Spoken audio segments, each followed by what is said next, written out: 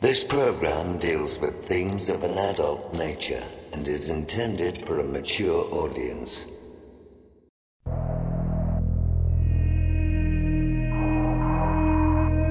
The very word secrecy is repugnant in a free and open society. And we are, as a people, inherently and historically opposed to secret societies, to secret oaths, and to secret proceedings.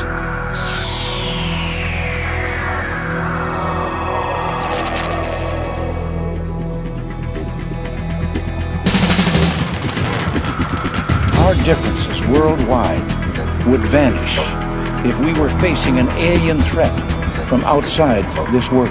We must guard against the military-industrial complex. Exopolitics, paranormal phenomena, and deep analysis of current world events.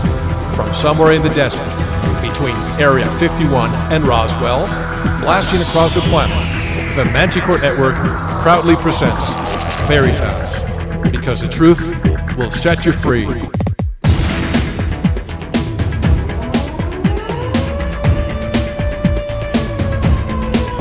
Headline edition, July 8, 1947. The Army Air Forces has announced that a flying disc has been found and is now in the possession of the Army. I'm as mad as hell, and I'm not going to take this anymore! The power they took from the people will return to the people. And so long as men die, liberty will never perish. Soldiers, don't fight for slavery, fight for liberty! The only thing we have to fear is fear itself. Sooner or later, though, you always have to wake up. Be skeptical, but don't close your mind.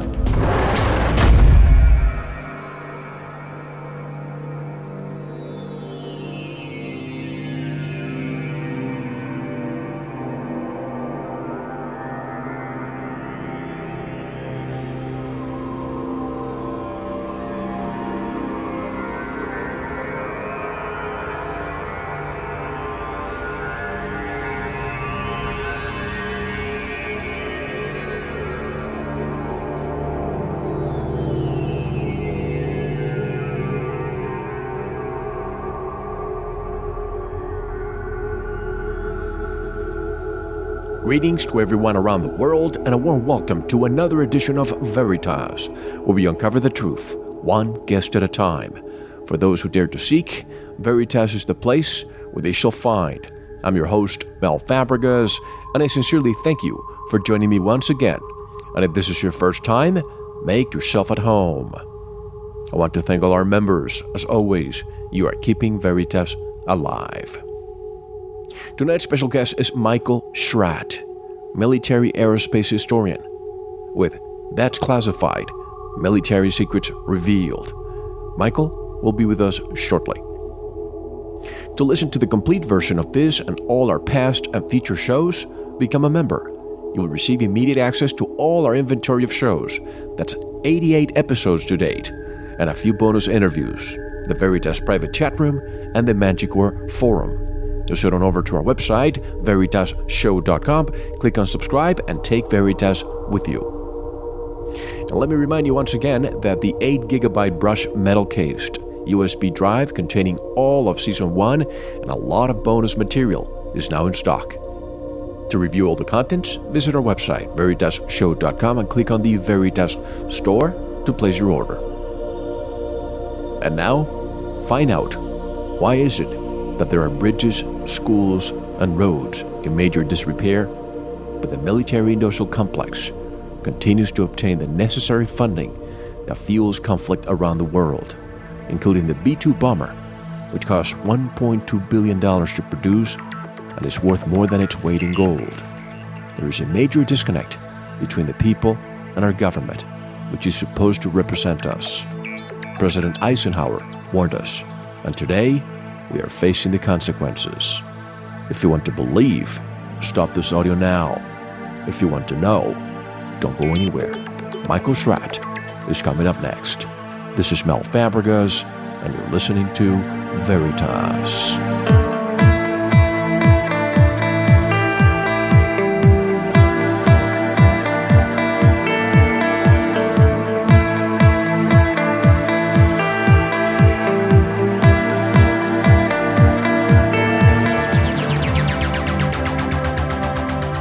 Most of the great music you hear right here on the Veritas Show is supplied by the independent artists from Jamendo.com. If you hear a song you like, go over to our homepage, veritasshow.com, click on the guest, look up the song, and download it. You can even buy the group's CDs, in many cases right there at Jamendo.com.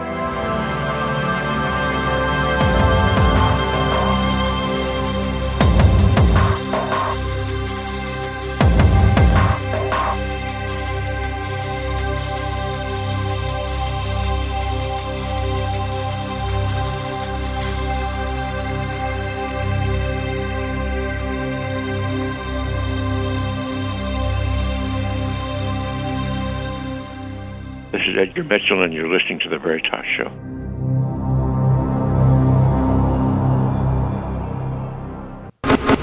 A shadowy government with its own Air Force, its own Navy, its own fundraising mechanism, and the ability to pursue its own ideas of the national interest, free from all checks and balances, and free from the law itself.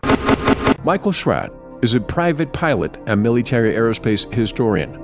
Michael currently works as an aerospace draftman in Tempe, Arizona.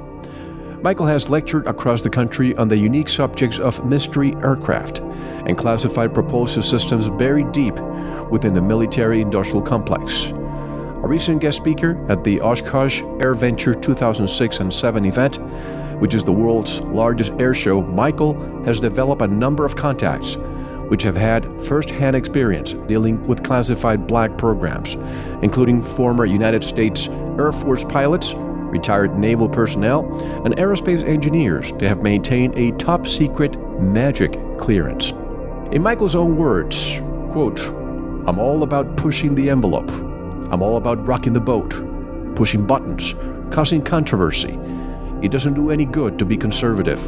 I'm going for broke, and I'm fully prepared to go down with the ship with this research. Absolutely." Unquote. And directly from Tempe, Arizona, for the first time on Veritas, I would like to introduce Michael Schratt. Hello, Michael, and welcome to Veritas. How are you? Hello, Mel. Thank you very much for giving me the opportunity to be a part of your program. It's my pleasure. And I had to read that quote, Michael, because when I heard you at another interview, and I met you in person a couple of times already, you are the type of guest that I like because you don't cut any corners. You're a great researcher, and a lot of people may wonder why you haven't written a book, and you're doing this because you want this information out. Otherwise, it would be literally buried as the many aircraft and projects that have been buried right on their test sites, right? Absolutely, Mel. And what I want to talk about this evening is I want to get a brief overview to the general public regarding these programs that we have paid for primarily with our tax dollars. And we're going to be reviewing 18 specific aircraft. I want to stress that I'm not making this material up by myself. I am referencing my sources. I'm going to provide articles, dates, locations, publications where the listening audience can check this information out for themselves. So very quickly here, Mel, this will be a brief rundown of some of the topics I'm hoping we can cover this evening. We'll be considering the Boeing Phantom Works Bird of Prey, the A-12 Avenger II, the Northrop Tacit Blue, B-2 electrogravitic technology associated with that particular aircraft, the Manta Ray, the Sneaky Pete, the RAF Boscombe Down Astra, U.S. Air Force Jet Flying Wing Disc Program, TR-3B, Southern Illinois Flying Triangle, East German Flying Triangle Crash Retrieval, Chris Gibson Aurora sighting, Brilliant Buzzard, Boeing TAV F-19 Pulsar, Superstall, and the ARV. And before you continue, Michael, I have two questions. First of all, so that those in the audience who may not know who you are, give us some background and what triggered you to become an aerospace historian? We don't see that many. And also, after you give me that, tell me what black programs really mean, because a lot of people hear that word all the time.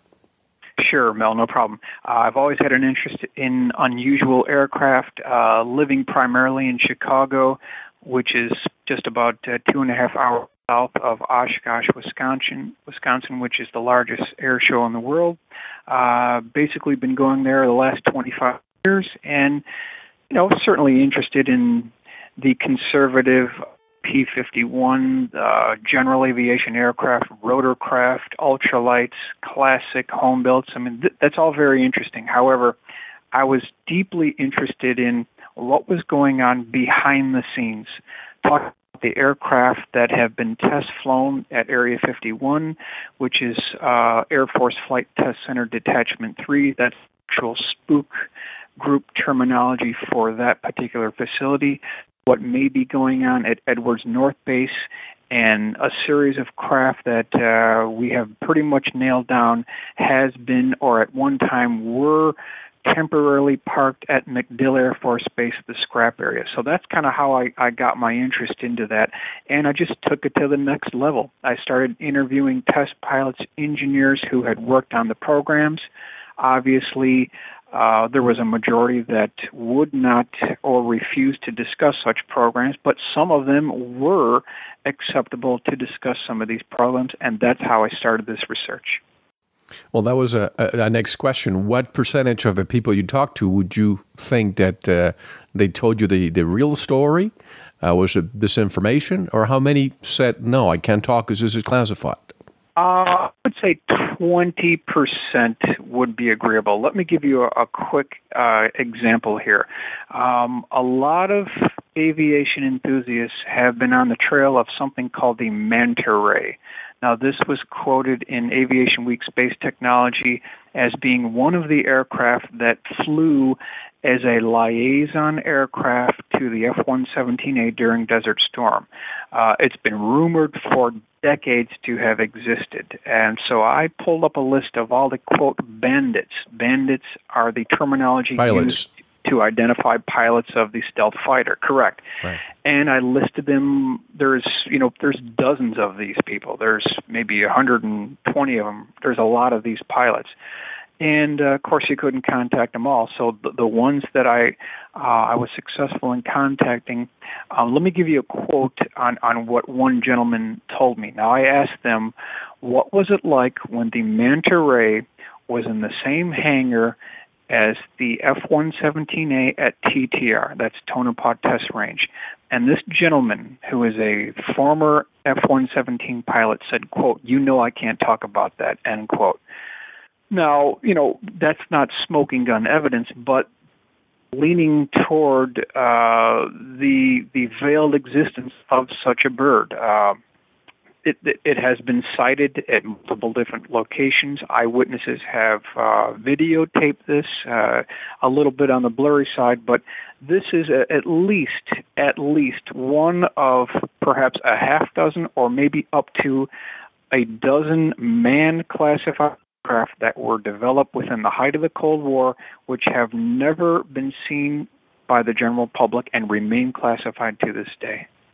Now, why do you believe that even still, after Gulf War I, and a lot of these planes flew at night because of their capabilities, but there's another one that can fly during the day and we can't see it? Am I right? Well done, Mel. I see you've done your homework. That's great. Exactly. That does the question, what is the situation there and why is that aircraft still classified to this day? Interesting to note that it wasn't just the manta ray, but it was the technology associated with the manta ray, the acoustic suppression. We're talking aircraft that is orders of magnitude a lot less acoustically trackable than the F-117A. And I'm quoting here Aviation Week Space Technology, June 10th, 1991, so that people can check this out for themselves. It says, Trial Recon aircraft may be supporting F-117A. And it gives a brief breakdown of this particular aircraft. And it's believed that it's actually called the manta ray. Northrop appears to be the primary contractor. General Dynamics and perhaps McDonnell Douglas were involved as well. Teledyne Ryan also has a patent for a very similar look flying wing type configuration, and that is DES 244265 has almost the identical configuration. So we do have some paperwork to support the existence of this tactical high-altitude penetrator that was originally proposed in the late 1970s. And as I was telling Michael before we started the show, a lot of the presentations that he has made in person or on video, because you can see he uses a lot of visuals, which is imperative when you're talking technical aspects. This is technical, and Michael has done a formidable job compiling this information. So he has been kind enough to provide a lot of these images that you can, if you're not driving, if you're not in a situation where you have to drive when you get home or at work, if you want to, just go to the website and you'll be able to see a lot of these images, so you can put a lot of what Michael is saying on a visual basis. But I don't know that many aerospace historians, but you almost have a niche in terms of being more of a researcher of black project. But first of all, tell us what black programs means, because a lot of people hear the word black. Right. A black program is any program that has less than 5% congressional oversight. Then we have the second category, which is a deep black program, and the third and final category is what's called a USAP, or unacknowledged specialist program. If you work in one of these projects and the president asks you for specific details regarding that program, your mandatory reply is to be, Mr. President, no such project exists. So that's kind of a brief overview of the definition of some of that terminology. And I also want to highlight the front page of Detroit Free Press. This is Sunday, February 8th, 1987, during the Reagan administration. It says here, quote, secret ledger hides military projects. Pentagon black budget has tripled under the Reagan administration. In this article, and this appears in a couple of my presentations, they have a breakdown of government spending. And they clearly indicate that the black budget in 1981 grew by over $500 million. By 1988, it grew by over $9 billion. Federal spending by category in billions for fiscal year 1988. For education, we spent $25 billion. For agriculture, we spent $26 billion. But for the Pentagon's black budget, Mel, it was $35 billion.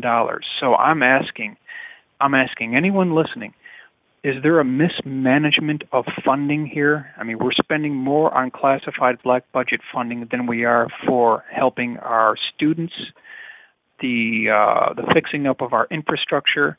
We could be using that for alternative energy. It's not being done, at least not within the white world. And then finally, they indicated that the total procurement funding for the Air Force was $51.1 billion, of which $19.1 billion was for classified black budget programs within the Air Force budget. That is absolutely incredible. And before we touch this, because I really want to focus on what you just said, so much budget, so much. And I have to go back to the report from Iron Mountain and a lot of what was discussed with Kennedy, that we need to have a conflict all the time in order for us to our economy not to crumble. And I think that's probably one of the reasons why this is it. But Senator Inouye, you probably have heard that speech, which I played before you came on because it's important. There's President Eisenhower, during his farewell speech, he said it best. Beware of the military, industrial, and one thing that you may know was that he wrote on his draft, military, industrial, congressional complex. Sure. But his advisors told him not to do so. Do you think that the military-industrial complex has taken over, and they are really who are managing this country? Well, as that senator had mentioned, he said that they have their own money-making mechanism. They have their own Air Force, their own Navy, and they are not answerable to the president. They are a complete entity on their own. I must agree. We have a secret space program. It's talked about by many different individuals. We absolutely do. If we really believe that the space shuttle at the Kennedy Space Center in Florida using liquid rockets, okay, is that the best that we've got? The liquid rockets were used by the Nazis over 60 years ago. This is an absolute joke. I mean, You can't be risking people's lives on this obsolete dinosaur technology. This is a tragedy. It is a Greek tragedy. We demand that the propulsion systems associated with these classified vehicles declassified, put within the public domain for the benefit of all humanity. And now, Mel, that we've got this situation with the oil leak, we really need it now more than that. I've been trying to do my part, even if it's a grain of sand. I recently had on the show Professor John Searle, who has a very clever way of taking us off the dependency on foreign oil or even oil. But you mentioned the space shuttle. By the way, are you still there?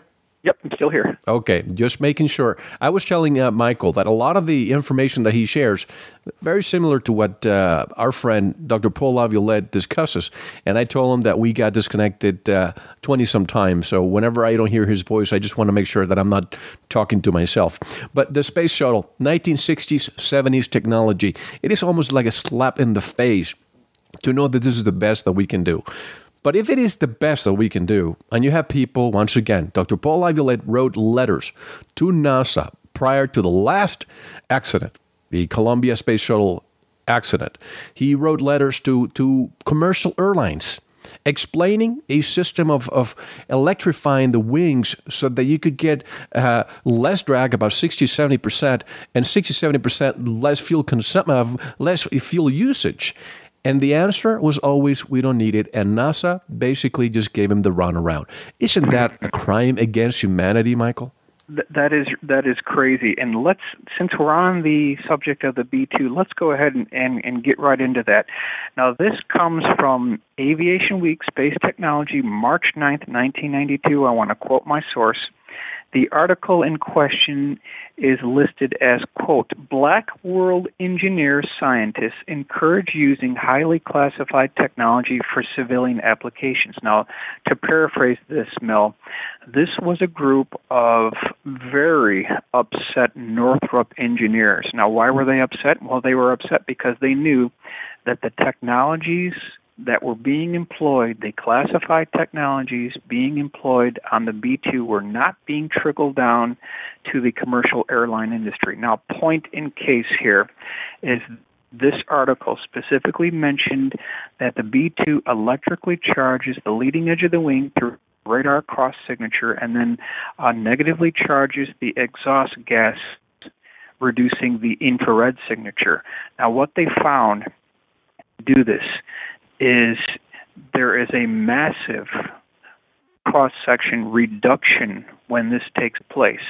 But, interesting, via 1968 report from Northrop, they indicated that positively charged the leading edge of the wing, there is a drag coefficient reduction by up to 60%, thereby saving fuel consumption perhaps up to 60%, and minimizing your sonic boom footprint, basically taking out the sonic boom footprint. This is a fantastic technology, Mel. It's not being used.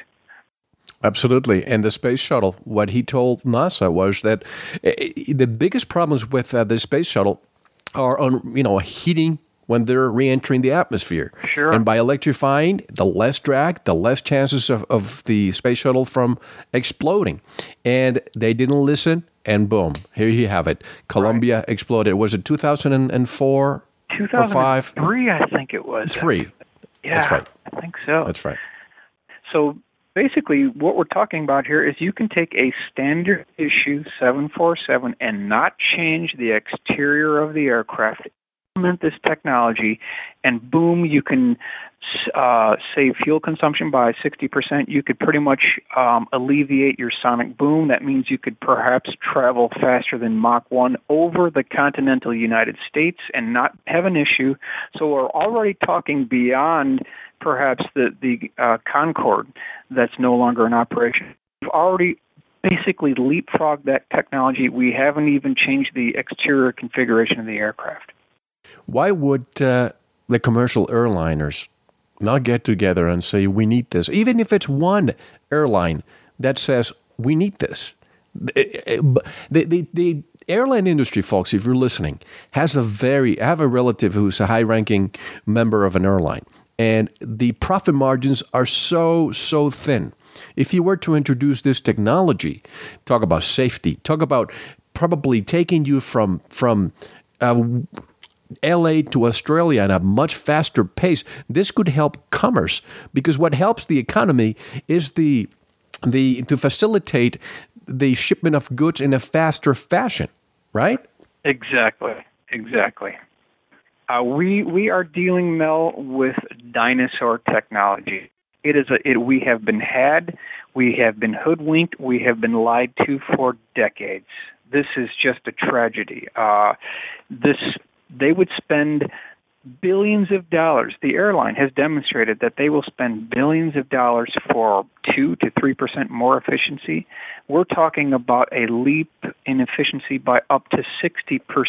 It's just unreal. This is a gold mine to the airline industry, but they're not taking advantage of it. That's the thing. It's not being released. They're not having access to the material, and we are paying the price for it now.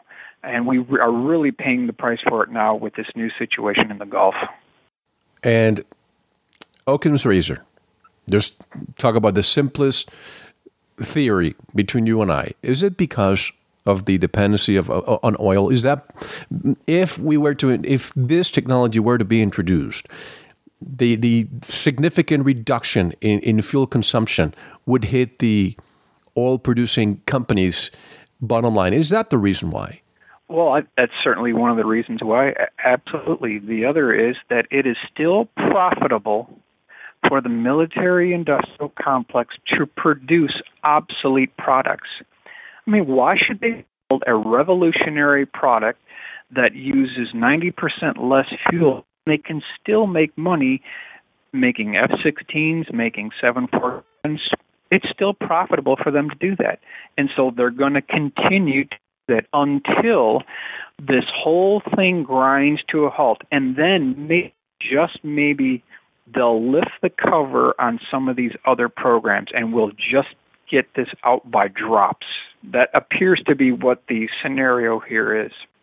Just wondering if you have applications open on your side, because you're cutting off a little bit, and I wonder if you're speaking through a voice over IP that may be using bandwidth with other applications open. No, just a regular cell. Okay. All right. So if this is the reason why, and once again, I have heard that the airlines have a few things that they don't talk about. Anti-gravity. If anybody starts talking about that, they're told to shut up. Anti-gravity, what happened to the airliner at the Pentagon, and a few other things that I'm not going to be discussing tonight. But sure, obviously, something has trickled down to management not to allow people to discuss it. And if they discuss this, all of a sudden, you lose your job. Isn't that the norm right now, Michael? Well, you don't even, Mel, have to get that exotic. We don't even have to go down the road of anti-gravity. If you can control the boundary layer using laminar flow control, and you're able to keep the air from separating near the trailing edge of the wing, you can reduce the overall drag of the aircraft by up to 50% by using laminar flow control. Now, NASA did studies in the 1960s and 70s regarding this, and they said that basically the bottom line is it wasn't worth the effort because you had to carry all this extra equipment on it. But if you utilize some of the information that we just discussed and you incorporate that with a laminar flow airfoil, and you can keep that airflow adhering to almost 85 to 95% back from the leading edge of the wing, you have just made a quantum leap right there. That needs to be investigated as well, and we're not even talking about very exotic propulsion systems. This can be done. This should be done. It's a tragedy that it's not being done. What I'm going to say right now may elicit some people to send me some hate mail, but that's okay. You know that I shoot from the hip. I recently was in Nevada and with a group of people, and you know who Ed Grimsley is? Yes, I do. Yes, okay. Well, we spent a couple of nights looking up, and I have never seen a UFO, and folks who listen know that. And I also, even if I saw it, I'm not going to say it because I have to prove it before I tell you.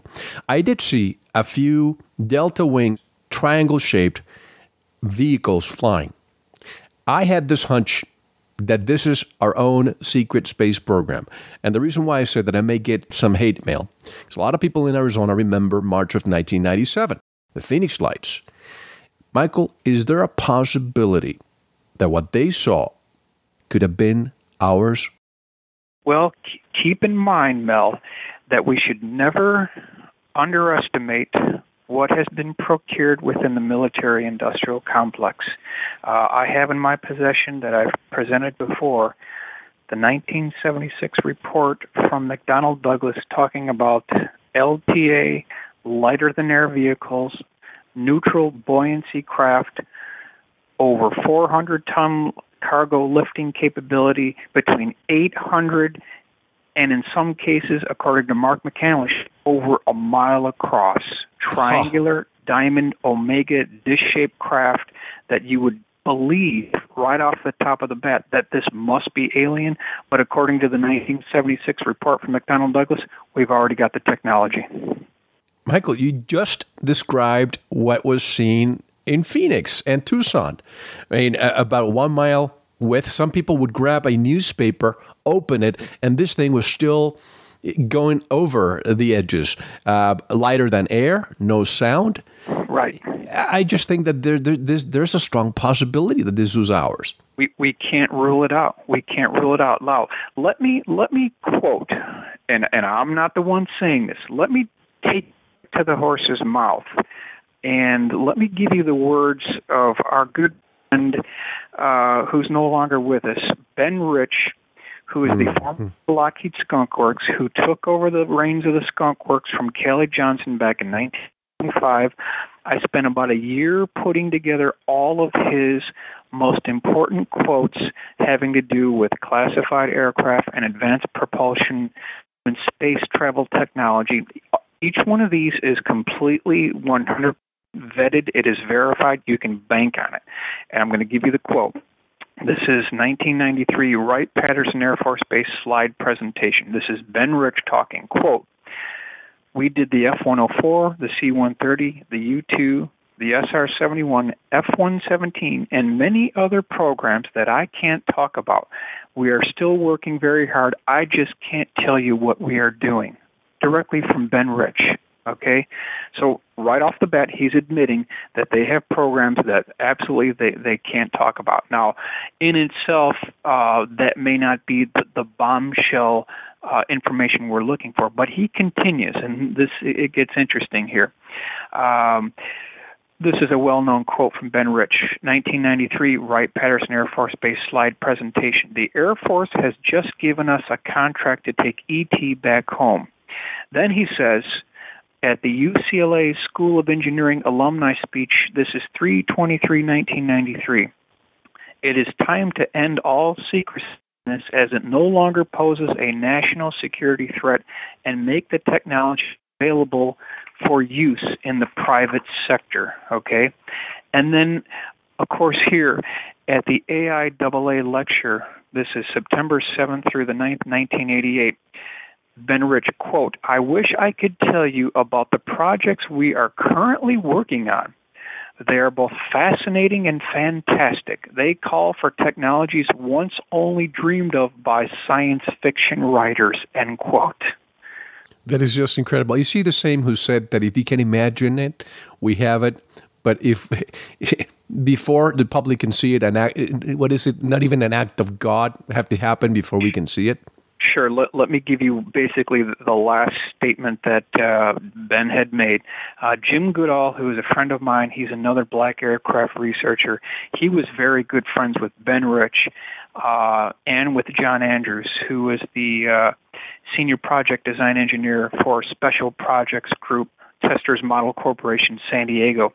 Just before Ben passed away, Jim Goodall got a telephone message into Ben Rich, and just prior to that, he had asked Ben if he would be interested in doing a non-hold-barred interview.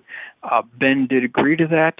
Unfortunately, it never took place because Ben passed away. However, as I mentioned previously, Jim did get a last final call into Ben, and here is what Ben Rich told Jim Goodall over the phone just before he passed away on January 5th, 1995. It says, quote, "Jim, we have things out in the desert that are 50 years beyond what you could possibly comprehend.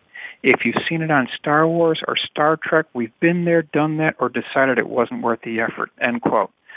So, Mel, I submit to the listening audience that, according to Ben Rich, who is the former head of Lockheed Skunk Works, that we have technologies now that are 50 years beyond what we could possibly even dream of, Mel. It's anybody's guess what that could mean. We live in an illusion. And our mutual friend, Jim Nichols, said it best to me when he said that, you know, if you're standing in front of the Area 51 area and see the fence, it really makes you wonder if reality is what's inside there, and we are actually living in an illusion. And we talk about the president making a phone call and trying to find out about some of these projects, and mandatory for him to be told, "Mr. President, there's no such project." We think of our president as the highest ranking elected official that we have. He's the commander-in-chief. However, there are things that he is not supposed to know. Explain this. Okay, good question, and I would agree.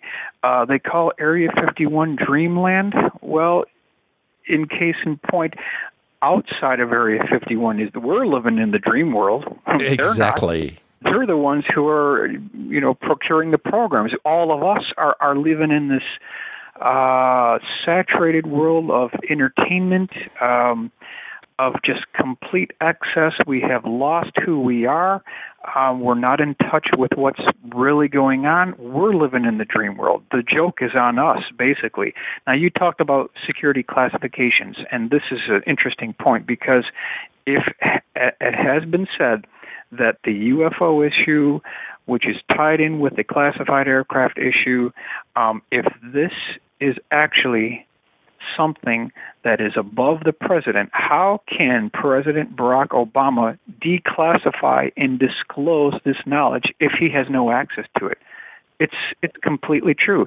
It's because that this issue has been relegated now to the privatized defense contractors, and President Obama has no need to know about these type programs, so he's not going to get access to it. There's no way that he can declassify this if he can't even get access to it. It's out of his classification level. It's out of his hands. It's clearly out of his hands. Now, how do we know that? Because we have the security organizational chart, Mel, and I'll just break this down for you here. We start at the bottom, which is restricted. We move up from there. It goes confidential, secret. Pay attention, folks, because this is probably one of the most interesting and important things you'll hear. I'll just repeat it really quickly here. Restricted is the lowest, and we move up from there. We've got confidential, secret, top secret. Above that, we've got SCI, which is Special Compartmented Information. Then above that, we've got USAP, or Unacknowledged Special Access Program. Above that, Mel, there are 28 levels of top secret crypto. The president, President Barack Obama, is cleared for Crypto 17, He is cleared for the Go codes or the launch codes, Beyond that, it's a done deal. It's a done deal. There are at least 20 levels of security above the president, so there's no way that he's going to have access to programs. So he's less than half of the top. He's less than half. In point of fact, the president is near the bottom of the list, Mel. So the people who continue to say that he will be the disclosure president, and some of my friends know who I'm referring to, I'm sorry, it's not going to happen. It's not going to come from President Obama. And if it came from the government, I just can't fathom that it could, Michael. I know. I totally agree. It's just not going to happen. It's not going to happen. And furthermore, Michael, people think, well, but thankfully we have the Freedom of Information Act. We can get a lot of this information. But if President Eisenhower was right, and I think he truly was, the military-industrial complex took over. And when we say that, we mean the private contractors.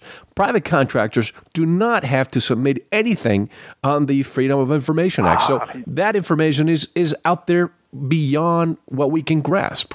Wow, you are really well read into this, Mel. I got to give it to you. You're exactly right on. You mentioned the Freedom of Information Act. Now, that is very close to me, and I'm glad you mentioned that because I actually tried to test this out. There's a couple of aircraft that I've been trying to track down. I wanted to get the latest word, and I tried to get a number of these aircraft out into the public domain. So what I did is I formed a FOIA request per government spec. I did exactly everything that they request. I wrote this thing out per exactly how it's written out. I requested any information, photos, documentation, technical drawings, 3 views of an aircraft called the YF-24. Okay, we know that this is a real aircraft. This is not science fiction.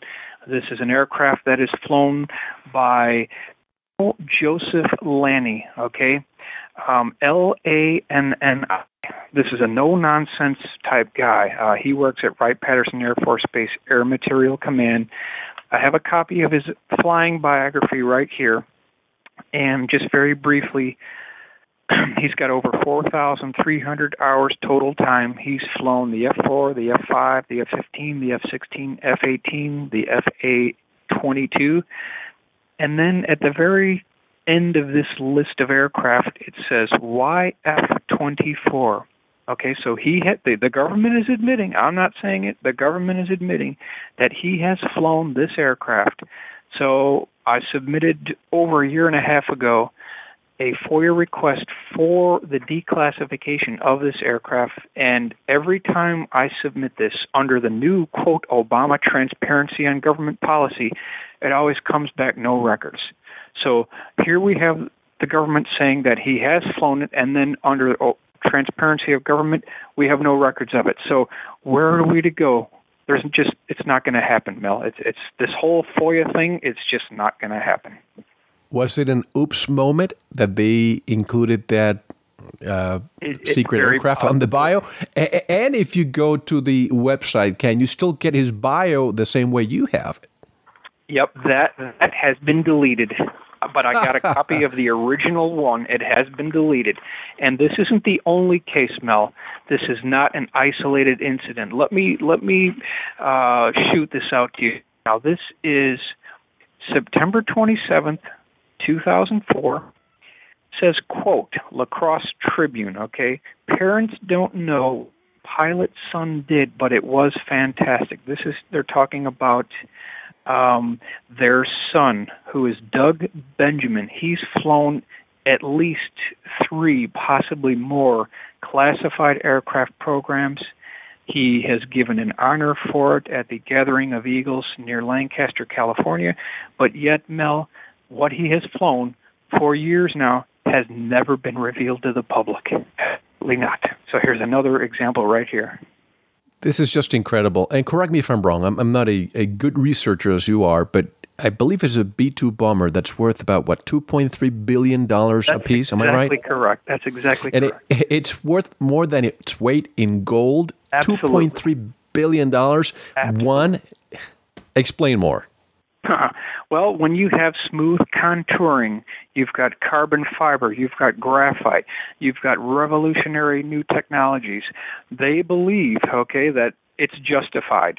It's justified. By 83, they already spent $27 billion on research and development. But when you really break down the numbers, Mel, there is a gigantic discrepancy in funding. We don't know where the money went for R&D regarding the B-2 program in its initial years. By 1983, This was originally supposed to be a high-altitude bombing platform. The Air Force changed its mind back in '83, which forced Northrop to redesign the wing at the cost of taxpayers of $1 billion for a low-altitude nap-of-the-earth mission. So that just cost us all $1 billion right there. So you have a very good point. What in the world could cost so much money? And that's exactly what that Aviation Week article is proposing, that there is more going on with the B-2 meets the eye. Now, how do we know this? Let me give you two quick examples. Number one, you will never see a photograph of the Northrop B-2 stealth bomber with the engine access panels removed. It does not exist. So for some reason, they do not want us to see what's going on there. Case number two, and I've heard this from more than one photographer, aviation photographer. During the initial rollout of the B-2 and even up into modern times, when there was a press event involving the B-2 stealth bomber, as it taxied down the tarmac, showing the aft end of the aircraft, photographers were told, quote, "When the B-2 taxis by, you will lower your cameras," end quote. And it wasn't, they weren't asking, they were telling, and it was very stern.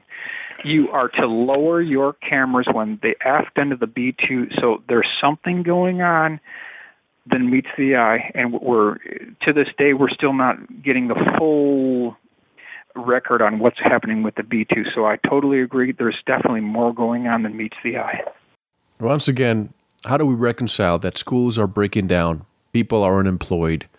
It's more than mismanagement. Let's go back to summer. I believe it was July of 2001 when we had former Secretary of Defense Donald Rumsfeld say that they lost $2.3 trillion.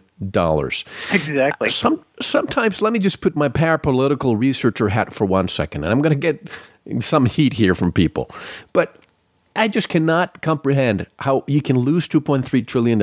My first job when I was very young was a cashier at a grocery store. I lost $50 and I was suspended for 2 weeks.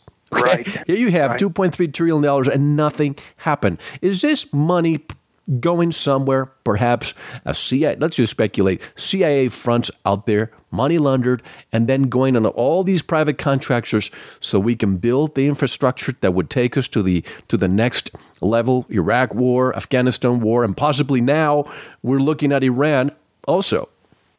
Well, Mel, let me throw this back to you. You just mentioned something very interesting. You're talking about Donald Rumsfeld talking about how they lost $2.3 trillion. Do you know, Mel, on what day he testified and made that statement? Do you know what day that was? 2001, but I don't know the day. Let me give you a real quick hint. The day that Donald Rumsfeld told Congress that he lost this money was September 10th, 2001. Oh, my God. So it was the day before. Before 9/11. Now, you tell me that's a coincidence. I usually mention this on the show, Michael, but on September the 11th, 1990, President Bush, 41, during one of his speeches, he mentioned the New World Order. That we need a new world order. Exactly 11 years later, we had September the 11th, 2001. Sure. And the next 11 years will be 2012. And a lot of people speculate that something's going to happen in 2012. Mm-hmm. All solar maximums. Interesting. Yeah, I mean, you can see the numerology that's being used. Is this a coincidence? I don't think so. I don't think so. It really isn't. Now, we were talking about people who know or people who might know more than we do. I'm going to submit 3 people right now, that I personally believe know a tremendous amount about this subject matter, talking about classified aircraft, propulsion systems that are revolutionary, per what Ben Rich had mentioned to us. Number 1, former Vice President Dick Cheney. It's always known. We've always known that Dick Cheney has been read into these programs. He's a diabolical character, to say the least, and I have no problem saying this. Why do we say this? Because In 2003, there was a whole series, and people in Washington, D.C. will back me up on this, and this has been reported. I've got the newspaper clippings. There was a whole series of explosions and mining operations, dynamite going on at Dick Cheney's home at the U.S. Naval Observatory in Washington, D.C. They never explained what was going on. They refused to give any details about it. This went on for months. They did it in the nighttime. They did it in the daytime. They woke people up. There were thousands of complaints, but yet they continued doing this. Dick Cheney is very well read into these programs. Absolutely, absolutely. The other one is our good friend, former President George Bush Sr., okay, head of the CIA. He knows about these programs as well. He's very well read in. And the final person is former Secretary of Defense Bill Perry. He's very well read into these programs. Now, why Bill Perry?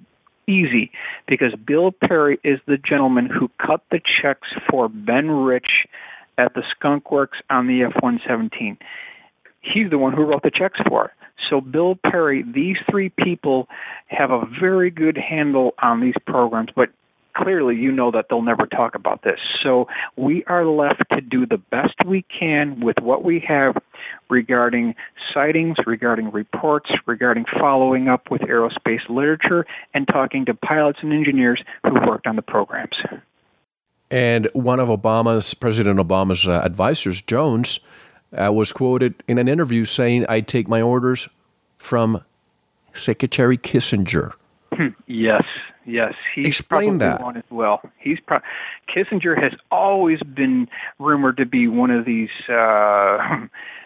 another one of these figures who is very well read into these programs, borderline New World Order type. I definitely agree. We're dealing with a completely different government here.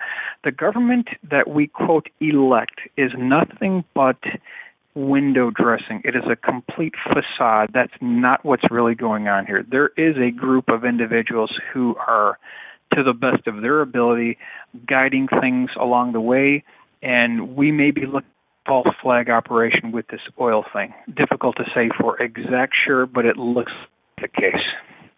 Absolutely. And we'll talk, if you'd like, we'll talk more about the oil spill, because I've been very involved in trying to report directly with people like James Fox directly from the area. But when we look at this, let's go back to 2004. You have Kerry and you have Bush competing against each other. What are the chances of people who are bloodly connected and also part of Skull and Bones, and there's only just a handful in the United States, what are the chances that they both will be running against each other? So instead of elected, I say they're anointed, right? Sure. There is no election, Mel. There is no election. There is a selection, not an election. And that's how this works. This whole thing is rigged. This is not a democracy we're living in anymore. We have reached the level of a police state right now. These black programs are rampant. They're out of control. And the people who work in these programs, they know that once these programs go black, there's no end to the funding and there's no end to the screw-ups. And what happens when you mess up these programs? What do? They sweep it under the carpet because it's a black program. No one can know. There's no congressional oversight. There's no public scrutiny. There's no public accountability. They're to do whatever they want. It is time to clamp down on these programs and get back on track. How can we ever fight this Goliath?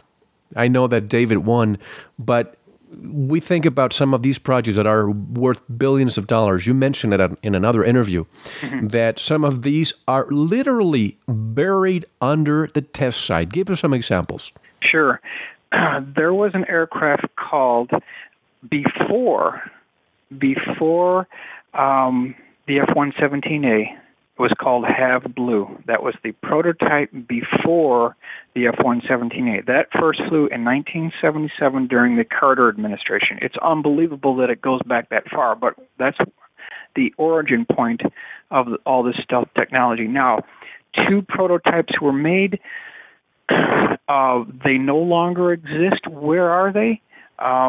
The remaining pieces of those two prototypes have been buried under what we believe to be one of the main runways at the remote test site in Nevada decades ago, never to be seen by human eyes again. They've buried it.